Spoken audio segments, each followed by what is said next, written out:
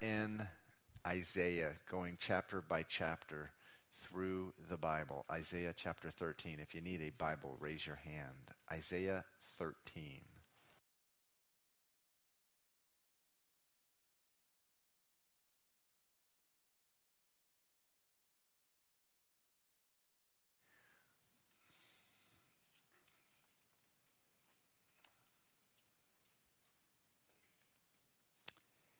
Isaiah chapter 13.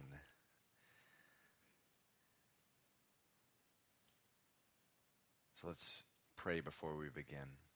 Father, I just pray that you would reveal to us, Lord, your heart for us, your heart for the world, Lord, here in the book of Isaiah, Lord. Lord, we just come in here this evening because we don't want to stay the same. We want to change. We want to change by knowing more about your word,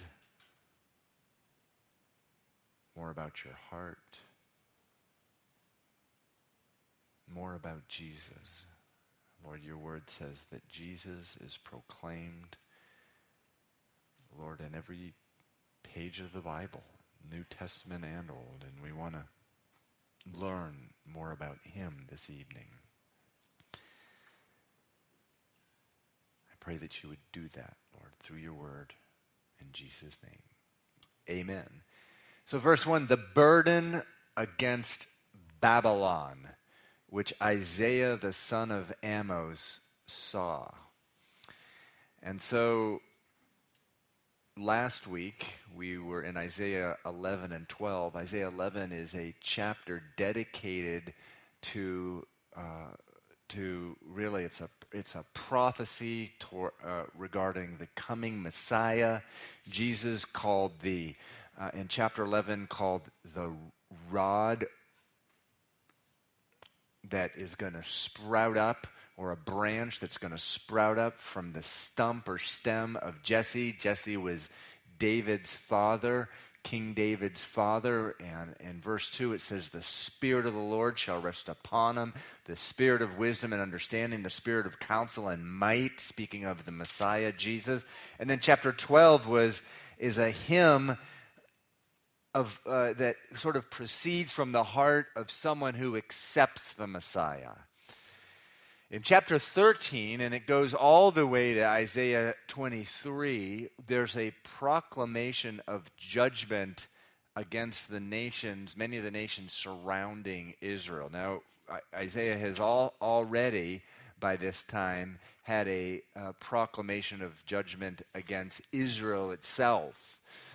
But in chapter 13, it's to go all the way through chapter 23. It's a proclamation against the nations. And, you know, in 2 Peter, rather in 1 Peter, I believe it's chapter 3, the Bible says judgment begins in the house of the Lord.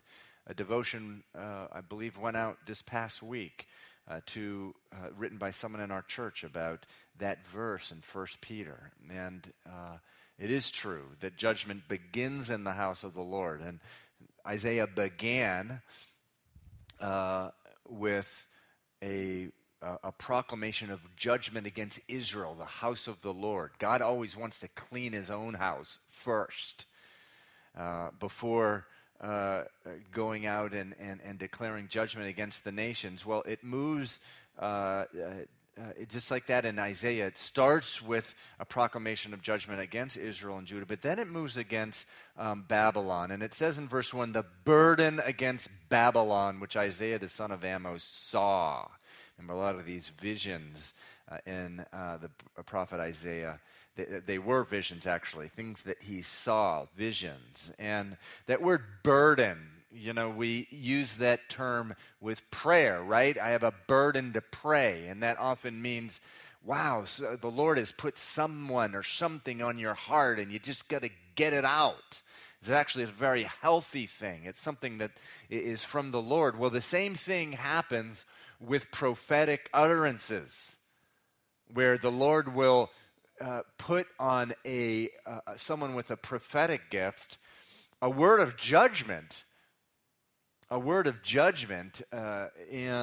we'll see as we go through some of these burdens that God put on Isaiah. He didn't necessarily even like having. They were almost terrifying and fearful for him to behold, but they became a burden in a way that, a heavy load on him, such that he had to get them out. He had to declare them in order to be obedient to the Lord. And sometimes, some of you, this may happen to you, where the Lord will put a burden, even a prophetic burden, on your own heart, that something that you just know that's going on in the life of a friend or a family member, or something that's not okay, something that's really in opposition to the Word of God, and the Lord's not going to lift that burden until you speak it out. That's we have the Holy Spirit in us, and the Lord and the Holy Spirit is gracious enough to give us a ministry sometimes where we have to just speak it out. Well, similar here. He's got this heavy load.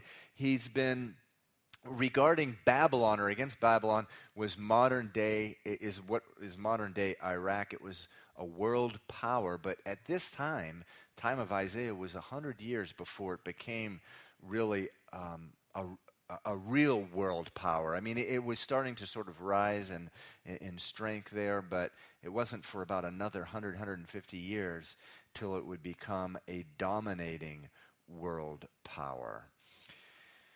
And so it says here, lift up a banner on the high mountain, raise your voice to them, wave your hand that they may enter the gates of the nobles. I have commanded my sanctified ones. I have also called my mighty ones for my anger, those who rejoice in my exaltation. So what is this talk? What on earth is he talking about here? He's talking about the people that he's going to raise up to judge Babylon. Different enemies, the Medes and the Persians, were going to be the tools of God's judgment against Babylon. It says in verse 4, the noise of a multitude in the mountains, like that of many people, a tumultuous noise of the kingdoms of nations gathered together. The Lord of hosts musters the army for battle. They come from a far country, from the end of heaven. The Lord and his weapons of indignation. So the Lord sometimes uses people or armies of countries as his own weapons. Isn't that amazing? I mean, obviously the Al-Qaeda and those kind of Islamic terrorists, we don't really think of those ourselves as the weapons of God. Certainly they think themselves as the weapons of God, but when they talk of themselves as the weapons of God, sometimes they really are. Not in the way they think, but to inflict judgment. And whether or not something like 9/11 was the judgment from God, I don't know for sure. God hasn't told me that. But we would be foolish to say that there's no way that could be true, because the Bible tells us from cover to cover that that's what God does with people, with nations. That he uses one nation to be a weapon of judgment. And certainly the United States deserves judgment. Whether or not 9/11 was judgment of God, I don't know. It certainly deserves it, given the state of the country. Verse 6 says, wail, for the day of the Lord is at hand. It will come as destruction from the Almighty. Therefore, all hands will be limp, every man's heart will melt, and they will be afraid. Pangs and sorrows will take hold of them. They will be in pain as a woman in childbirth. They will be amazed at one another. Their faces will be like flames. Now, really important that we understand, as I've been saying since we started in the book of Isaiah, as with many of the prophets, Isaiah has his prophecies deal with sort of the near term or the immediate term, but also the very distant future. The very distant future. It's the only way you'll be able to understand the book of Isaiah, if you understand that principle. So on the one hand, he is talking here when he refers to the day of the Lord in verse 6 as the day when God will judge Babylon. But in the prophets throughout the Bible, the day of the Lord also refers to the time when God will judge the world. Jesus speaks of this very time in Matthew 24, of the time of the tribulation period that has yet to come. It will come in the end times. After the rapture of the church, there will be a tribulation where the very things that is described here will happen on earth. It says, verse 9, it says, "Behold, the day of the Lord comes, cruel with both wrath and fierce anger, to lay the land desolate, and he will destroy its sinners from it.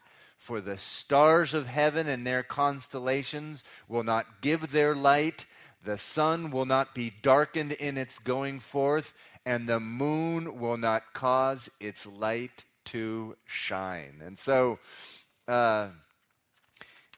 you read this, and it's actually a similar theme that actually Jesus himself refers to during the time of tribulation. Jesus says, Matthew 24, verse 29, he says this, he says, "Immediately after those days," or the time of tribulation, "the sun will be darkened, the moon will not give its light, the stars will fall from heaven, and the powers of the heavens will be shaken."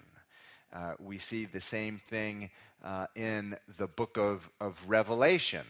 In the book of Revelation, in chapter 6, John, the Apostle John, is given a vision of the end times. And he says in chapter 6, verse 12, he says, "I looked when he opened the sixth seal," this is the seal of judgment, "and behold, there was a great earthquake, and the sun became black as sackcloth of hair, and the moon became like blood, and the stars of heaven fell to the earth as a fig tree drops its late figs when it is shaken by a mighty wind.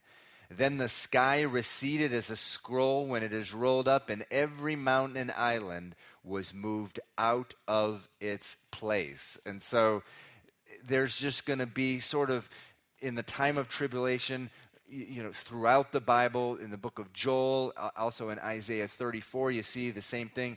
The earth itself will be under convulsions because of the judgment of the Lord. It is predicted throughout prophets. And so, some people ask why in Isaiah's time, which was 150 years before the nation of Babylon really rose up to be a world power, they weren't even a threat to Israel at the time of Isaiah. Why is he even talking about them? Why would he even be talking about them at this point? Well, a couple things. One, for you and me, a couple thousand years later, we can see that these very things that happened to the nation of Babylon that Isaiah predicted happened. And so it's, wow, the Bible really is true. That's one thing. Number two, it would have been an encouragement to the Israelites themselves 150 years later when they were being destroyed by Babylon, because Babylon winds up completely wiping out Israel. It would have been a comfort to them after having been destroyed by Babylon, and then after seeing Babylon destroyed itself, just as their prophet had said, wow, the word of God really is true. But probably most importantly, the reason that Isaiah gets into this whole subject of Babylon is that Babylon, throughout the Bible, it signifies throughout the Bible really the world. It represents the world. It's actually mentioned, the city of Babylon is mentioned 287 times in the Bible. Can you imagine that? Only one other city is mentioned more, and that's Jerusalem. It's been called the seat or the origin of the expression of organized hostility towards God. In other words, it began there, organized hostility against God. Do you remember when that was? The Tower of Babel, right? It was in Babel in Genesis chapter 12, where man not only did they, Adam sort of individually rebelled against God, right? So did Eve. So did Cain. But in Genesis chapter 11 in Babel, which is Babylon, men began to actually organize together, group together, have meetings and stuff like that to rebel against the Lord. That's like a whole different realm of sin, right?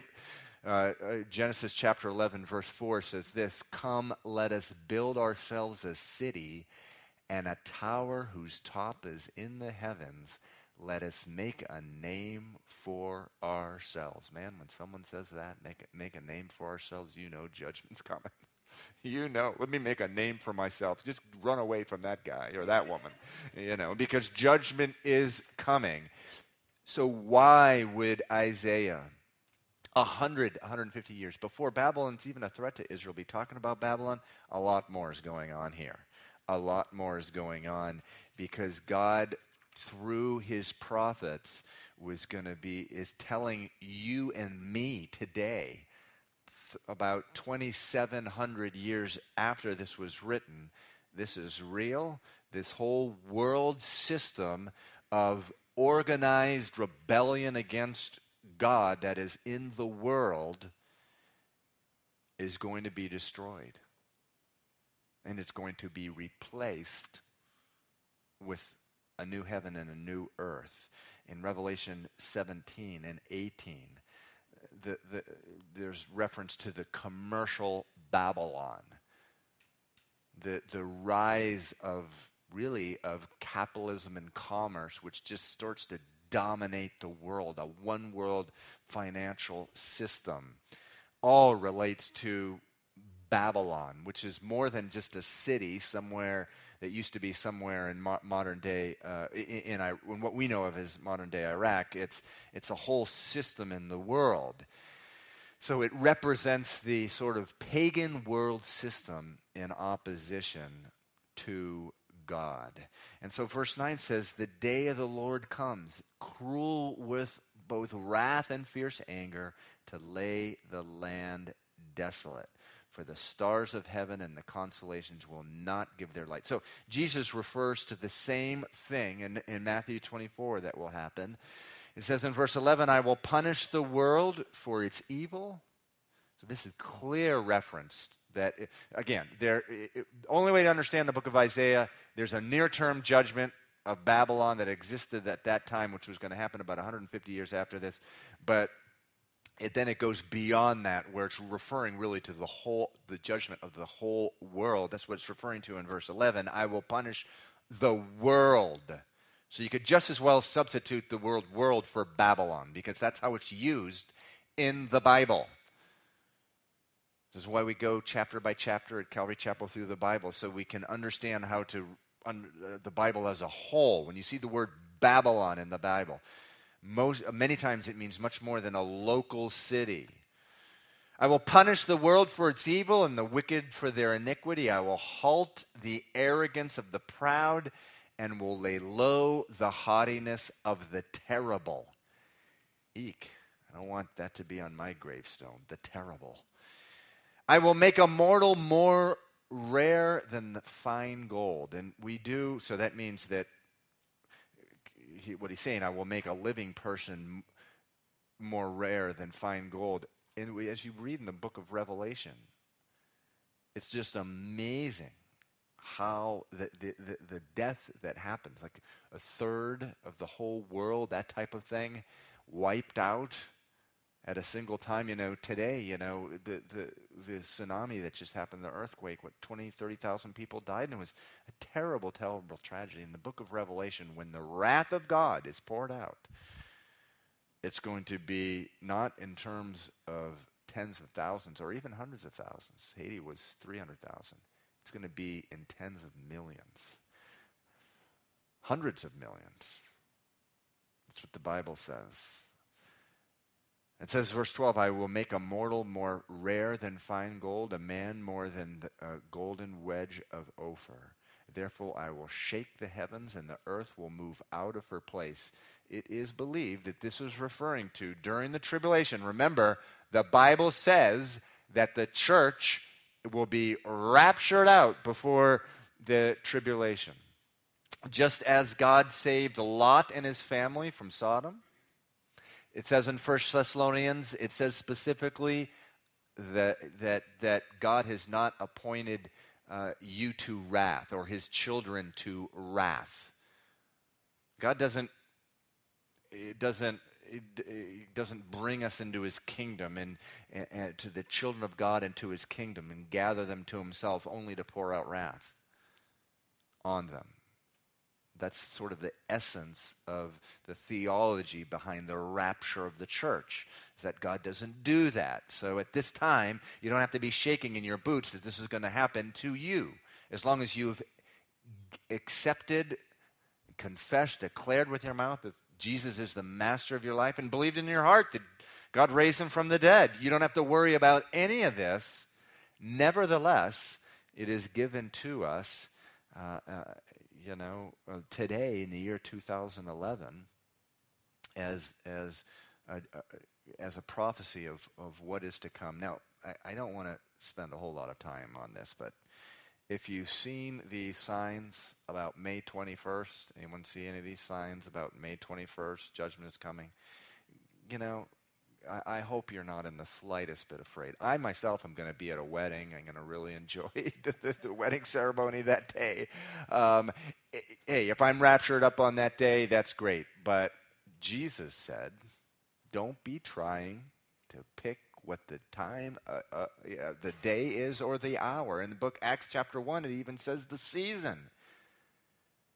In other words, don't try to say, yes, this is the season. It's going to be the fall of 2000 or the spring, late spring of 2011. Don't do that. Now, we are told in Matthew 24 that we will know generally the season, but not in the order of months that we can identify it. So, don't worry about May 21. You guys have heard before, when I was saved in 1988, same year I was saved, a much bigger deal was made of September 8th, 1988. All over the place.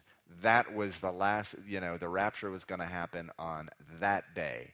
There was a book that was written, 88 Reasons Why Jesus is Coming Back in 1988. So this is what I was greeted with when I first started walking with the Lord. So people were taking it real seriously. It's a tragedy, and it misrepresents the Word of God. But it says in verse 13, I will shake the heavens and the earth will move out of her place. It is believed that somehow the Lord is going to change the earth on its axis or something. And anyone who knows anything about science will tell you how catastrophic that would be. That the earth, if it was in any position other than the one it is in right now, life wouldn't be able to exist. So just even altering it a little will cause catastrophe. It says, it shall be as the hunted gazelle and as a sheep that no man takes up. So people will be as the hunted gazelle. And you just get that picture of, Mutual of Omaha's Wild Kingdom. Anyone old enough to have seen that? Marlon Perkins? That is just amazing. Really, you guys have never seen Wild Kingdom? Wow, oh my goodness. But anyway, the gazelle, the cheetah or whatever running after the gazelle. And here's the picture right here. It shall be, people will just be, the wicked will be fleeing as the hunted gazelle. Every man will turn to his own people. That's what the wicked do. They don't repent. They don't cry out to God. They actually sort of turn into themselves. And everyone will flee to his own land. Everyone who is found will be thrust through, and everyone who is captured will fall by the sword. Their children also will be dashed to pieces before their eyes. Their houses will be plundered, their wives ravished. Wow. I hate to go back to this subject, but chapter by chapter here at Calvary Chapel, it's probably one of the chapters I would skip if it was up to me. Not exactly uplifting, but yet when we read this, I think it's important that we develop a healthy fear of the Lord. Now, as we discussed last week when we were in Isaiah chapter 12, verse 1, which says, "O Lord, I will praise you. Though you were angry with me, your anger is turned away and you comfort me." When I say fear the Lord, I'm not talking about living out your Christian life fearing the anger of the Lord, because for the Christian life shouldn't be characterized by that, because the anger of the Lord for our sin was poured out on Jesus Christ. There's very little references, if any, in the New Testament about God being angry with a child of God. He's broken, he's grieved. The Bible says he's jealous. The Spirit of God jealously yearns for us when we sin, we go into backsliding and rebellion. I'm not talking about the kind of fear that, for example, a child has of a father with an anger problem. But a healthy fear of the Lord is, God did create the heavens and the earth, and judgment is coming. And he has every right, by the way, to chastise me when if I decide to say, I want to take vacation from God for the next 3 months. A healthy fear of the Lord. Because this is what it does for me when I read through this. This is real. The wrath of God. God's holiness. Verse 17, "Behold, I will stir up the Medes against them." So this is going back to a near-term judgment.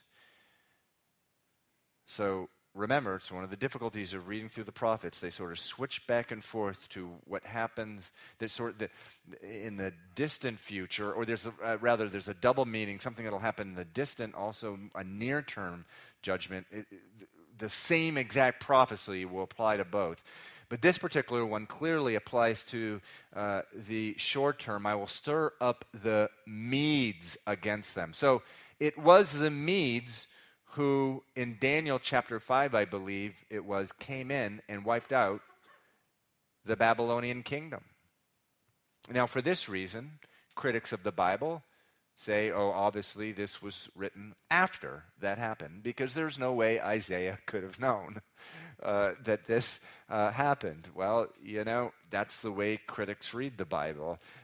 They have a much more difficult time with Isaiah 53, which talks about the death and crucifixion of Jesus before it happened, and they know that wasn't written before Jesus' birth. They have a harder time with Micah chapter 5, which talks about his birth in Bethlehem, and they're not arguing that was written after. They know it was before, but they see something like this and they're like, this had to have been written after, and that's just what they do. They write off the supernatural. They just write it right off.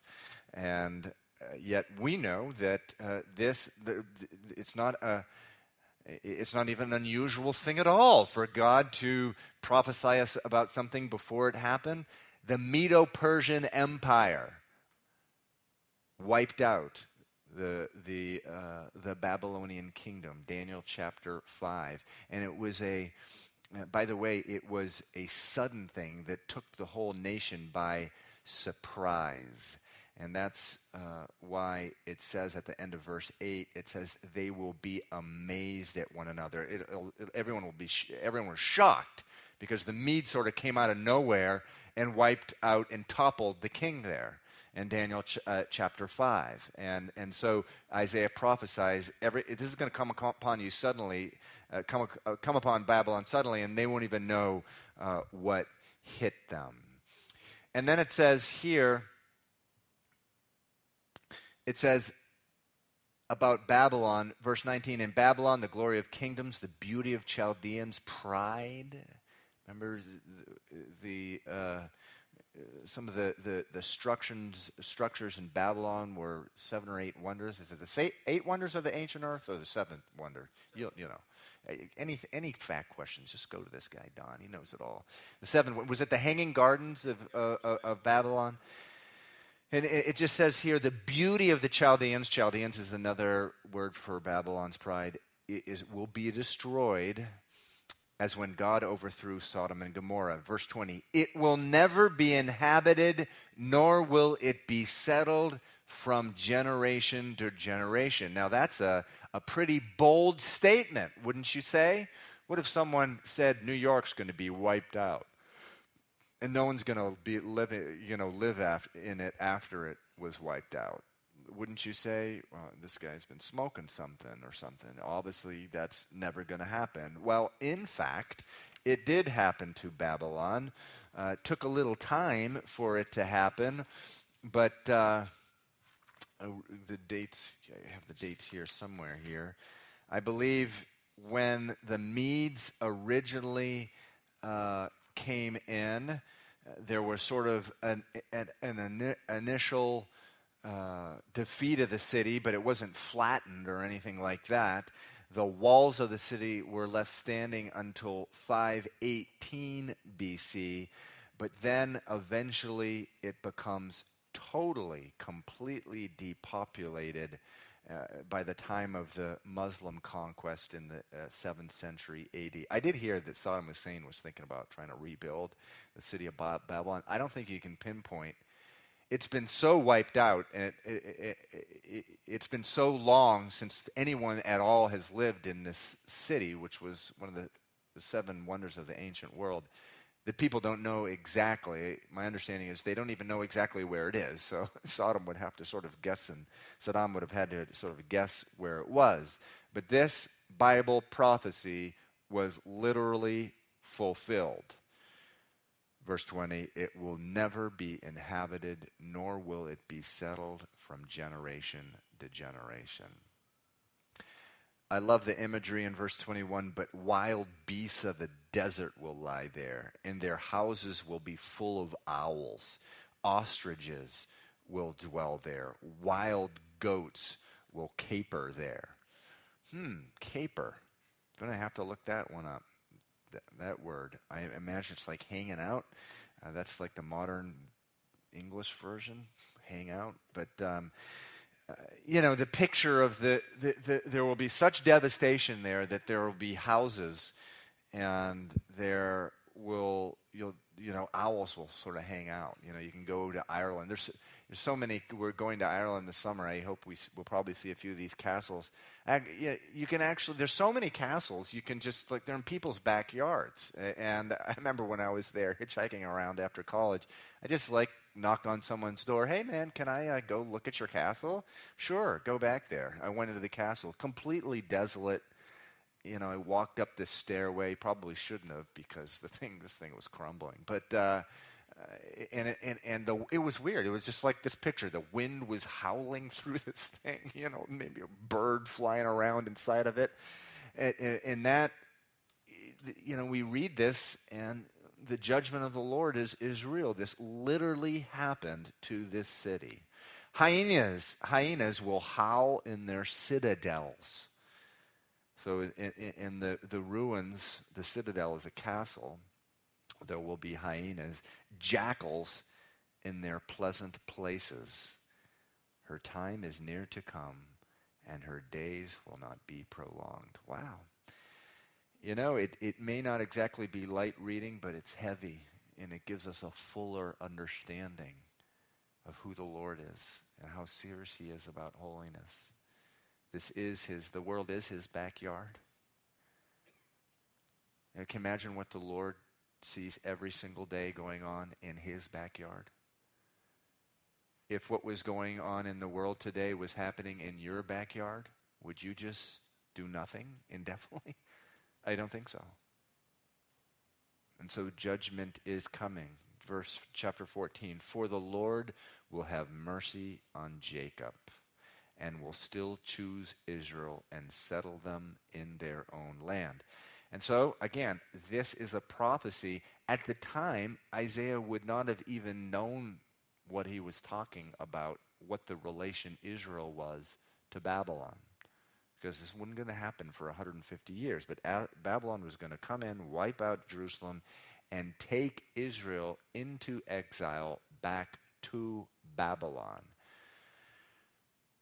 And so it says that, and so this must have been a great comfort to people who had been exiled, that look, the prophet Isaiah says, we are going back someday. We're going to go back. And it actually was fulfilled. Steffi and I were having a picnic on last Monday, and over in the Dover Woods, and it's a great place to go to because you can really sort of be alone and walk around for hours sometimes and not see a soul. But so we were up on this overlook, and this guy comes up, and he's this guy. He's like 60 years old, and we're always, there's got to be some divine appointment here. So when he asked me what I did, I said, I'm a pastor. And by the way, what do you think about Jesus? And he said he doesn't believe in Jesus. He doesn't believe in God. But he was Jewish, but he doesn't believe in God. He's Jewish. He said he's actually into Eastern religion. And then he told me what we believed in was a leap of faith. But then he went on to talk about his faith, which was that everything, among other things, everything we see is maybe complete perception. It's not even real. In other words, the mountains we were looking at weren't really there. It was all just sort of a figment of our imagination. And I said, wait, you said that what I believed in was a leap of faith? Really? But one of the things I asked him is, do you consider it a little odd that after Israel ceased to exist as a nation, that 2,000 years later, actually technically it was much longer, because although it was briefly a nation about 100 years before Jesus was born, 150, really it was not a nation since the time the Babylonians came in, an independent nation. Do you think it's strange that 2,000 years later, the Israelites just came, and when every other civilization and ethnic group within 2 generations of being exiled in the manner that they were assimilated into their population, doesn't that seem odd to you? He switched the subject. He didn't answer it. It has to be the Lord that happened. But it was prophecies like this that Israel has known, that they're God's people and that they would congregate. Verse 2, it says, actually in the middle of verse 1, it says, the strangers will be joined with them. Anyone have an NIV out there? What does that say? Aliens. The aliens? Okay. How about any really spiritual people have a King James Version? I always look at Mike back there. No? So the strangers, what's that referring to? It's the Gentiles. By the time Jesus comes around, the Jews hated the Gentiles. They had no business hating them because throughout the Bible, including right here in the book of Isaiah, it says that it talked about that an ingathering would God would join with the Jewish people, Gentiles. This is one of them. The strangers, the aliens, will be joined with them. Remember when Peter was told to go and eat in the house of Cornelius, who was a Gentile. Peter says, he's like, I can't do that. I can't go into the house of a Gentile and eat with them. Well, but it's not like the Bible didn't predict that very thing would be happening, joining with the Gentiles, and they will cling to the house of Jacob. That's an awesome prophecy, actually. It really, really is. Verse 2, then people will take them and bring them to their place, and the house of Israel will possess them for servants and maids in the land of the Lord. They will take them captive, whose captives they were, and rule over their oppressors. Now, verse 2 appears to be talking about the Babylonians, who will eventually become the oppressors will eventually become subject to Israel. Also may be where in the messianic reign the seat of power will be Jerusalem. Not sure what the reference to is there, but in verse 3 through verse 15, we're coming up to some verses that may be more familiar to you, actually reference to Satan and his fall from heaven. Now, Satan in the Bible, again, Babylon has a larger meaning than just the local city. It's sort of the whole world system opposed to God. And the king of Babylon has a greater reference than to a human being in the Bible. It's also a reference to Satan, and we'll see that here. It shall come to pass, verse 3, the Lord gives you rest from your sorrow and from your fear and the hard bondage in which you were made to serve, that you will take up this proverb against the king of Babylon. So what we're about to read here relates not only in the near term to the literal king of Babylon, but also to Satan himself and some of the things we read about what's going to happen to Satan in the book of Revelation. How the oppressor, verse 4 says that you will take up this proverb against the king of Babylon. How the oppressor has ceased, the golden city ceased. The Lord has broken the staff of the wicked, the scepter of the rulers. He who struck the people in wrath with a continual stroke. He who ruled the nations in anger is persecuted, and no one hinders. The whole earth is at rest and quiet. Now that's only going to happen when Jesus returns and Satan is prevented from having free reign with people. So the near-term judgment here is the king of Babylon will be defeated. But in the more long term, Isaiah is looking at verse 6, it says he's going to be persecuted and no one's going to hinder him. That's referring to when Satan is going to be thrown into the lake of fire one day. And the whole world will be at rest. They break forth into singing. Verse 8, indeed the cypress trees rejoice over you, the cedars of Lebanon saying, since you were cut down, no woodsman has come against us. Hell from beneath is excited about you, to meet you at your coming. It stirs up the dead for you, all the chief ones of the earth. It has raised up from their thrones all the kings of the nations. They all speak and say to you, have you also become as weak as we? So when the king of Babylon, in the near judgment, when the king of Babylon is defeated, he'll become as a mere man in a jail somewhere, persecuted in a jail, and the other people in the jail will be looking at him saying, whoa, you were the guy? You were the guy who ruled the nations, who persecuted the nations? You know, you're just sitting next to me? Well, yes, I'm the guy. But it's also a reference to someday, literally, hell is going to receive Satan. The Bible says that hell was created not for men, but Satan and his angels. But when he gets to Satan, people who exist there, spirits that exist there, are going to say, whoa, you're the guy who tormented the world, who ruled king, who influenced and ruled and swayed men one way or another?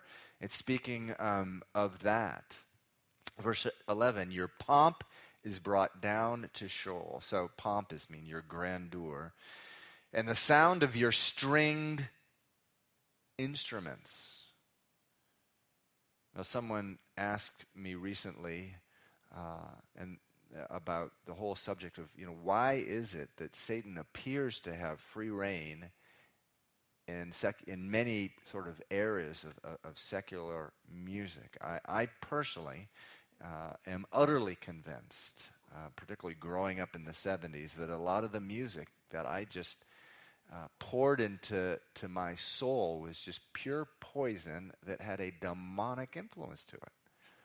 And it is believed that Satan himself had a role in the worship in heaven. And this is one of the references to it. It says, your pomp is brought down and the sound of your stringed instruments. In the book of Ezekiel, there is even a more pointed reference there. It's somewhere here in my notes. Ezekiel 28:13 says of Satan before his fall, it says, the workmanship of your timbrels and pipes was prepared for you on the day you were created. That's what it says in Ezekiel 28:13. And so some people think that Satan is a fallen angel. His name, which we'll see in verse 12, one of his titles is Lucifer. That Lucifer was an angel before he fell. Jesus said that, he says in the book of, I think it's Matthew, that I saw Satan fall like lightning from heaven. He had a role. He was an angel in heaven, and some believe he had a role with praise and worship in heaven. That Lucifer rather had that role in heaven. And many believe that that's why he gets so wrapped, that so much of the music that we have seems to have a demonic influence in it. Some of it is just outright worship of Satan. And so here you have reference to that. Then it says in verse 12, "Oh, how you are fallen from heaven, O Lucifer, son of the morning." So he's referred to here, Satan, as the son of the morning, and that he fell from heaven. So he's a created being. And now some people make an enormous mistake by thinking of Satan like as the opposite of God. I mean, Satan's not the opposite of God. God is God. You can't have an opposite of God. Satan's a created being. He's an enemy of God, to be sure, but he's not the opposite of God. It's like the yin-yang type of thing. The Bible doesn't have anything about yin-yang.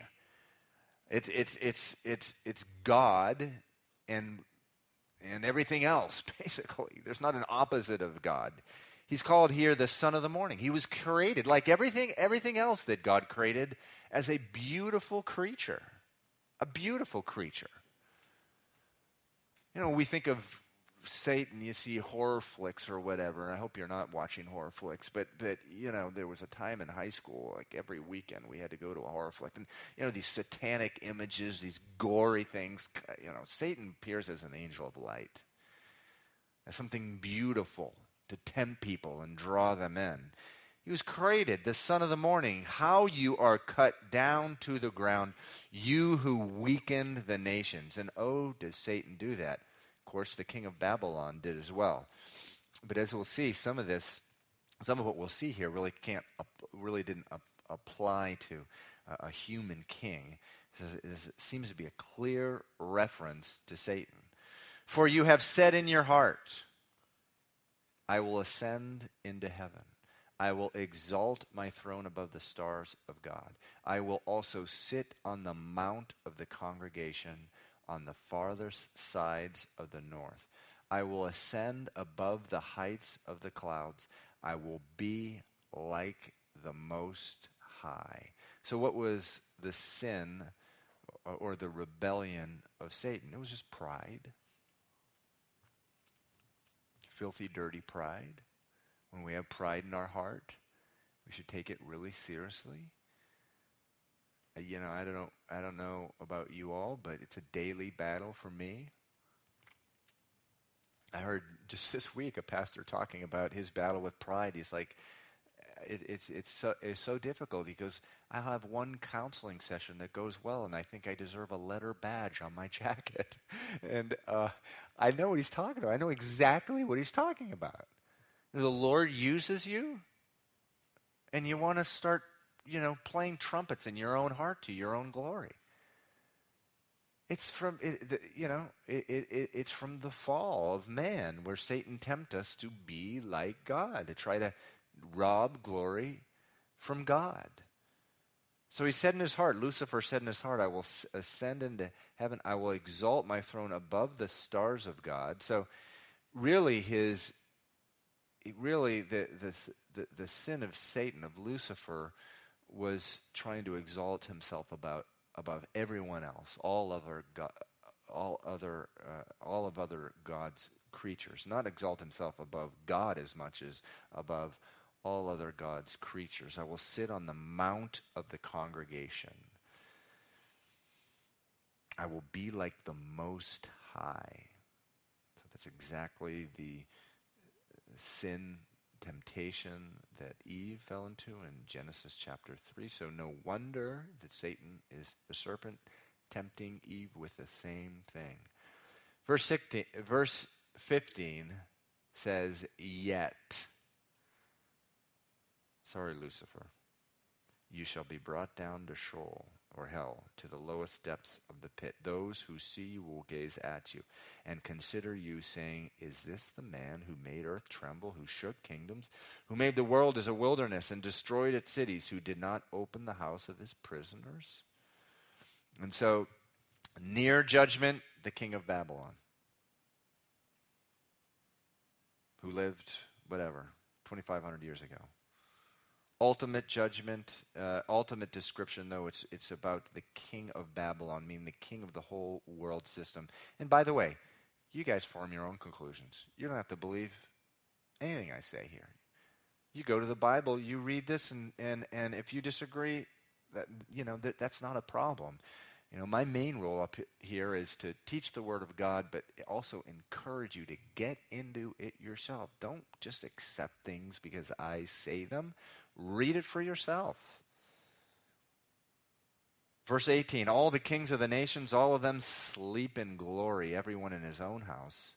But you are cast out of your grave like an abominable branch, like the garment of those who are slain, thrust through with a sword, who go down to the stones of the pit under courses trodden underfoot. And so, verse 18, this all may be referring to a millennial reign type of thing. Now, there will be one king, the King Jesus then, but there will be rulers on the earth. This could be just referring to them. It will be a very different time where it won't be just in the world today, it's just constant mayhem and conflict and problems. But the time that Satan is bound, which he will be during the millennial reign when Jesus is reigning, that's not going to be the case. People will be able, even rulers, will be able to sleep in glory. I mean, I was just thinking the other day about the President Obama. You should pray for him. Can you imagine trying to sleep if you're President Obama? I mean, how do those guys sleep? I hope he knows the Lord, because the Bible says that that's the only way really you can get good rest. if you know the Lord. It says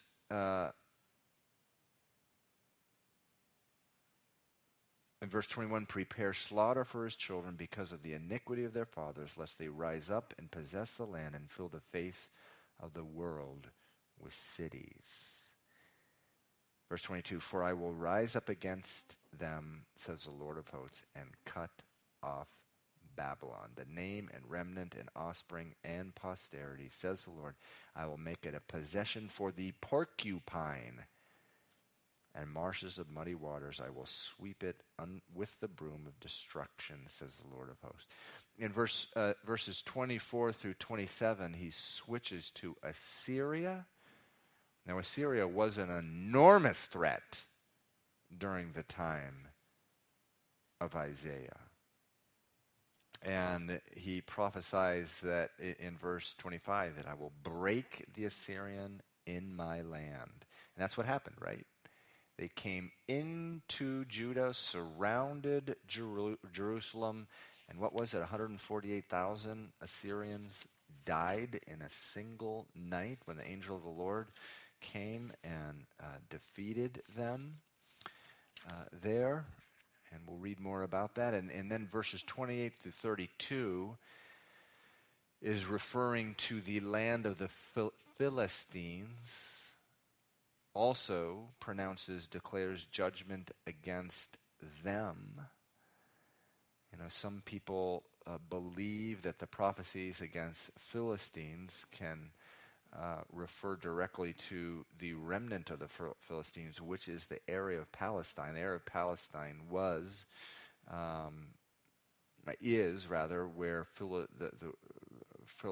Philistia was. We don't know that for sure. But here there's a judgment pronounced against the lands of the Philistines. But then he concludes in verse 32, what will they answer the messengers of the nation?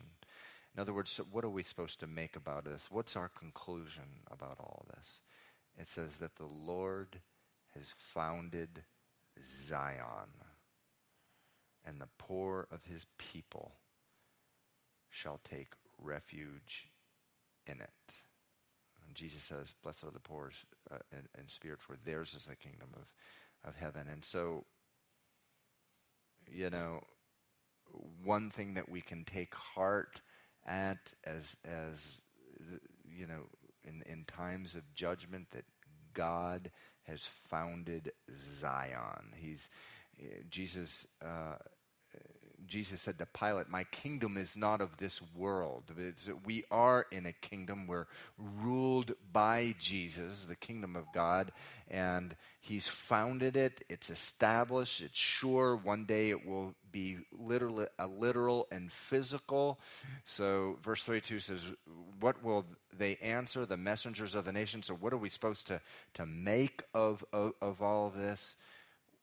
As children of God, we can just take confidence that the Lord has a plan, and it's to establish his kingdom. He's already established the kingdom of Christ in a real way, in a spiritual way.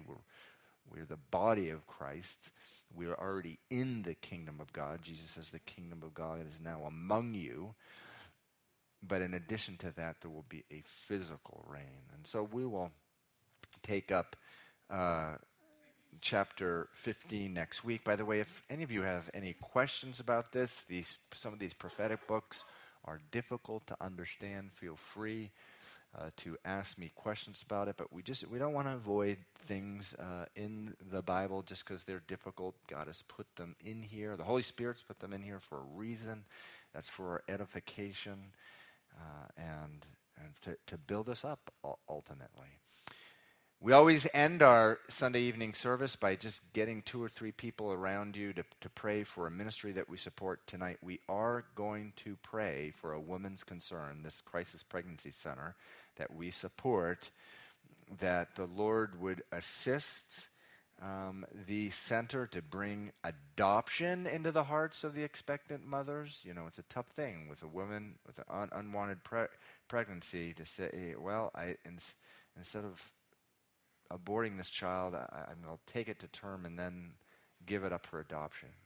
It's really a supernatural occurrence when that happens in the heart of a woman. But that's what this center does, and it is successful by the grace of God. Please also pray that for the staff and volunteers, their physical, emotional, spiritual, and material needs. Tremendous spiritual warfare involved in this ministry. And then also pray for the baby bottle campaign. We'll be picking these back up on Father's Day. It's not only our churches, it's all the churches who